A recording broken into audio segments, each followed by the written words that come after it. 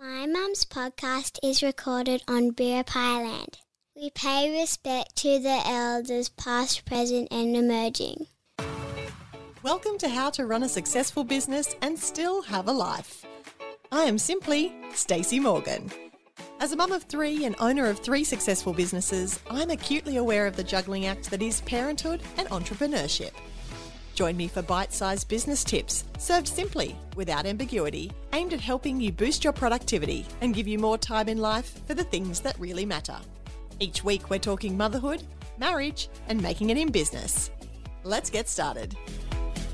Hello and welcome to How to Run a Successful Business and Still Have a Life. My name is Stacey Morgan and today's episode is brought to you by my one-on-one coaching program, Simply You and I. You can get personalised business coaching sessions with me. You just need to go to simplystaceymorgan.com. How are you?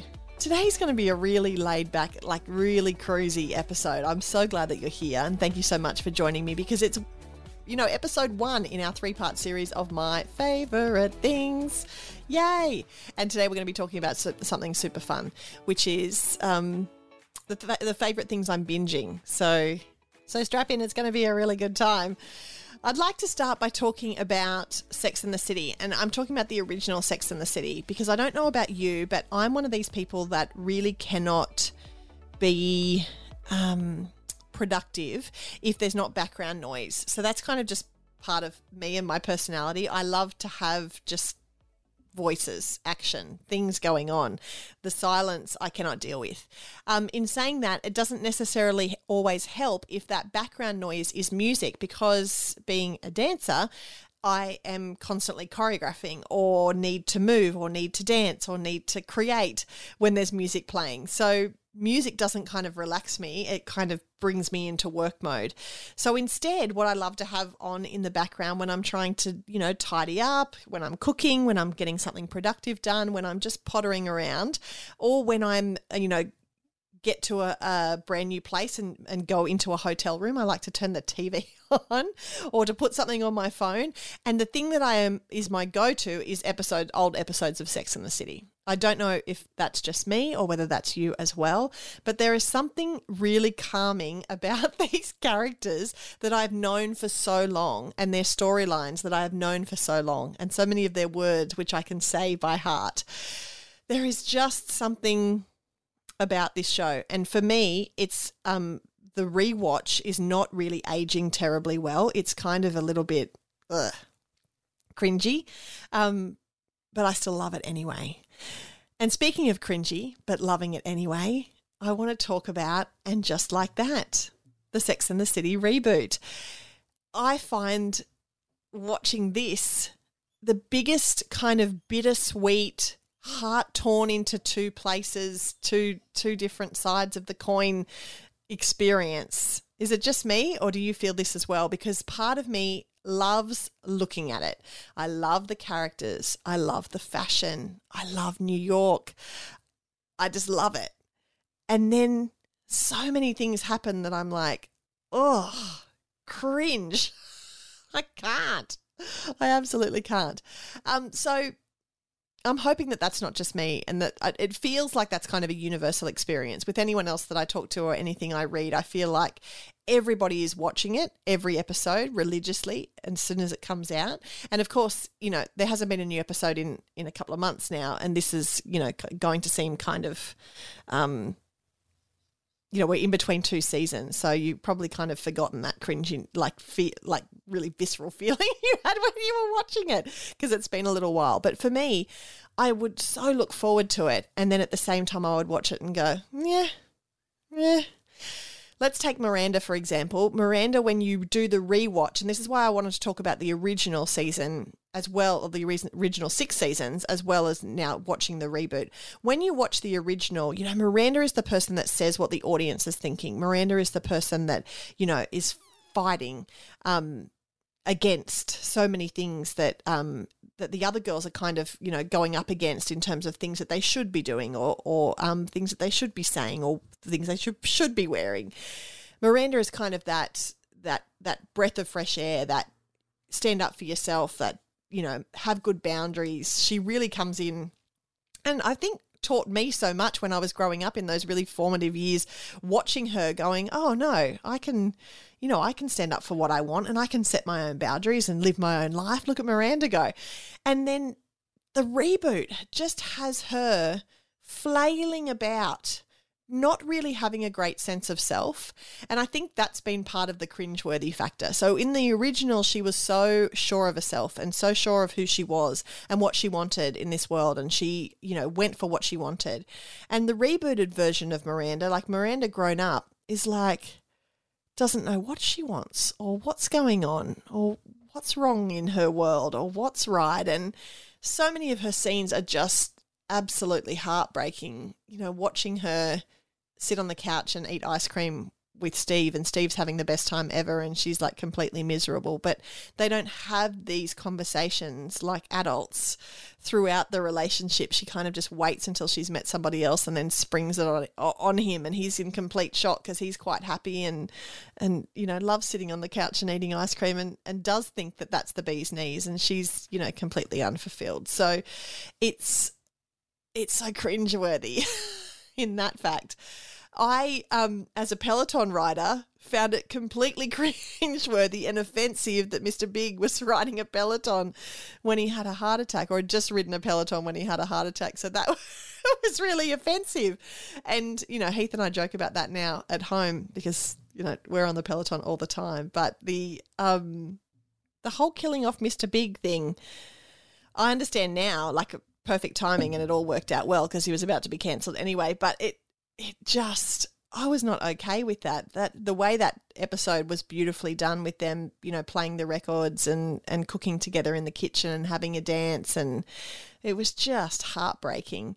I also take offence to how long it took Carrie to stand in the doorway and just look at him and scream without actually calling an ambulance or doing anything productive during that time. Did that bug anybody else, or was that just me, just waiting and waiting and saying, come on, Carrie, anytime now? Just gutting and devastating. The cringeworthy continues when it comes to Charlotte, because Charlotte has, I feel like Charlotteness has just increased. Charlotte is so much more Charlotte than Charlotte's ever been. And what I mean by that is her, the things that used to be cute about her, the things, she was very, straighty 180. She dressed a certain way. She had a certain lifestyle. That was very her. They've kind of upped the ante on that with her. And now that she's doing, all of her charlotting, especially while she's raising two young girls, I find a bit of it like a bit cringy when I'm listening to the way that she's parenting them and, trying to maintain this completely held together lifestyle. And I'm thinking, what were you doing when these kids were young? Because my life is chaos and you've only got two girls there to raise and you don't seem to have any chaos in your world. And I wonder what that part of the series would have looked like, because this part of the series here, it seems that, kind of nothing has changed from when the kids were babies once we first saw them until now. She's still trying to make everything perfect and every element of her world perfect. The episode where she's hunting around for people to join the perfect dinner party because she wants to be friends with these perfect people. I'm just like, oh, okay, Charlotte. I preferred it when it was just, her wanting to have the right shoes to match her skirt, to match her handbag, to match her headband. But now it's kind of a bit like, oh. And Carrie, I guess we need to talk about Carrie because, she's the star. I know a lot of people have, Carrie is really controversial. A lot of people have a lot of opinions about Carrie. A lot of people are not big fans of Carrie Bradshaw. I've always been a really big fan of Carrie Bradshaw. I love that episode where she's fashion roadkill, where she wears the fabulous, underwear with the big blue jacket. I love the episode where she's in Paris and she's in the fabulous big dress. I do adore Carrie, and I think what they've done with her has been really beautiful and really just given her an opportunity to grieve and to find a new version of herself. I love the idea that she went back to the old apartment because, for nostalgia purposes for the audience, but also for her in trying to reframe what her new world is like and what, who she's going to be in this new phase, in this new season. And when I say season, I mean season of her life, not season of the episodes of the TV show. Oh, that's right. It is a TV show. Sometimes when I'm talking about it, I forget that it's not actually real. But, we've just been in New York, Heath and I did the classic thing of walking down the streets that, would have been Carrie Bradshaw's streets and, taking a photo on the stoop that looks like it should be Carrie Bradshaw's stoop, even though it's all a set piece. It doesn't actually exist in New York itself. But, you find those streets and those doorways that look like they could play the part. And so that's always really fun. I took Heath to Fat Witch Brownies, which is where Carrie goes to get the brownies to then give to her neighbour that she was screaming at 2:00 in the morning, and rightly so. Can I just say, screaming at that neighbour for making noise on the stoop. But yeah, we went to that brownie store and had some of those brownies, and it was well worth the trip to the Chelsea market just to do that. But all of those little things are fun to do in New York, especially when you're reminiscing about the show. And I'd love to hear what you think as well. So, are you somebody who longs for the old series, or does the old series now make you cringe? Do you love the new reboot, or do you think that's cringeworthy as well? When we were in New York, they announced that it had been picked up for season 2, and I did a little skip in the street, like I was really excited. So even though I have all these cringy things to say about it, it's it's like a car crash. I can't look away. I have to.